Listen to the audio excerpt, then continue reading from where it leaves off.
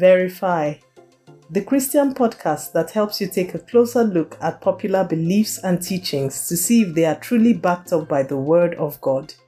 I am your host, Isioma Dogo. Welcome.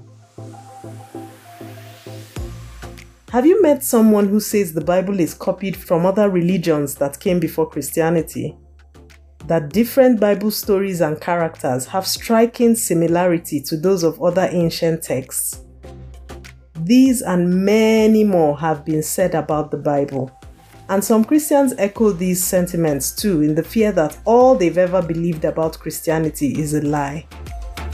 Now, the truth is that in both the Old and New Testaments, Bible authors refer to or quote from several sources in order to make their points clearer.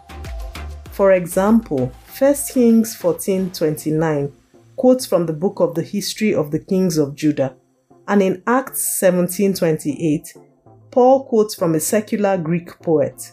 So yes, there are indeed references in the Bible to external texts. The authors of the Bible had interactions and shared sociocultural experiences with the world around them. They were fully human. They didn't live in a bubble. But this does not take away from the authenticity of the Bible, because 2 Timothy 3:16 tells us that God is behind all of Scripture, every word of it. But what about the allegations concerning Jesus? Is it true that the story of Jesus was copied from the lives of Krishna, Buddha, and other religious figures who came before him? The first time I heard this, I did some research and read up about each of these figures from reliable scholarly sources. And guess what I found? When held up against scholarly documents, all I could see were the differences between these men more than any similarities. But you know what? Let's say for a moment that the story of Jesus was similar to Krishna, Buddha, and the rest of them. Let's say they all preached about love and each had 12 disciples and each worked miracles. Would it cancel out the fact that historians, even non-Christian historians, agree that Jesus of the Bible was a real person who walked the face of the earth? Would it change the fact that archaeology confirms numerous details from the Bible? Would it cancel the fulfilled Bible prophecies that secular history confirms?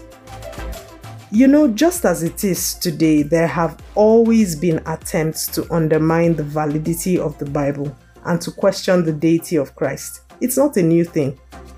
When it happened in the early days of the church, Paul, who himself had previously been a vicious persecutor of Christians until he had a strange encounter, advised the Christians of his day not to allow anyone deceive them with empty philosophies. See Galatians 1:13 and Colossians 2:8. The truth is, there are people to whom the gospel is utter foolishness. 1 Corinthians 1:18. People who will seize every opportunity to take potshots at the Bible while refusing to acknowledge or explain its historical, archaeological, and prophetic features. Features which distinguish it from any other text, ancient or modern.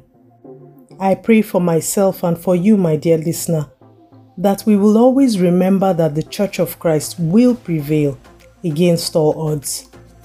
I pray that no matter what arguments come against our faith, we will grow to know with unshakable certainty that Christianity is true. I pray in Jesus' name.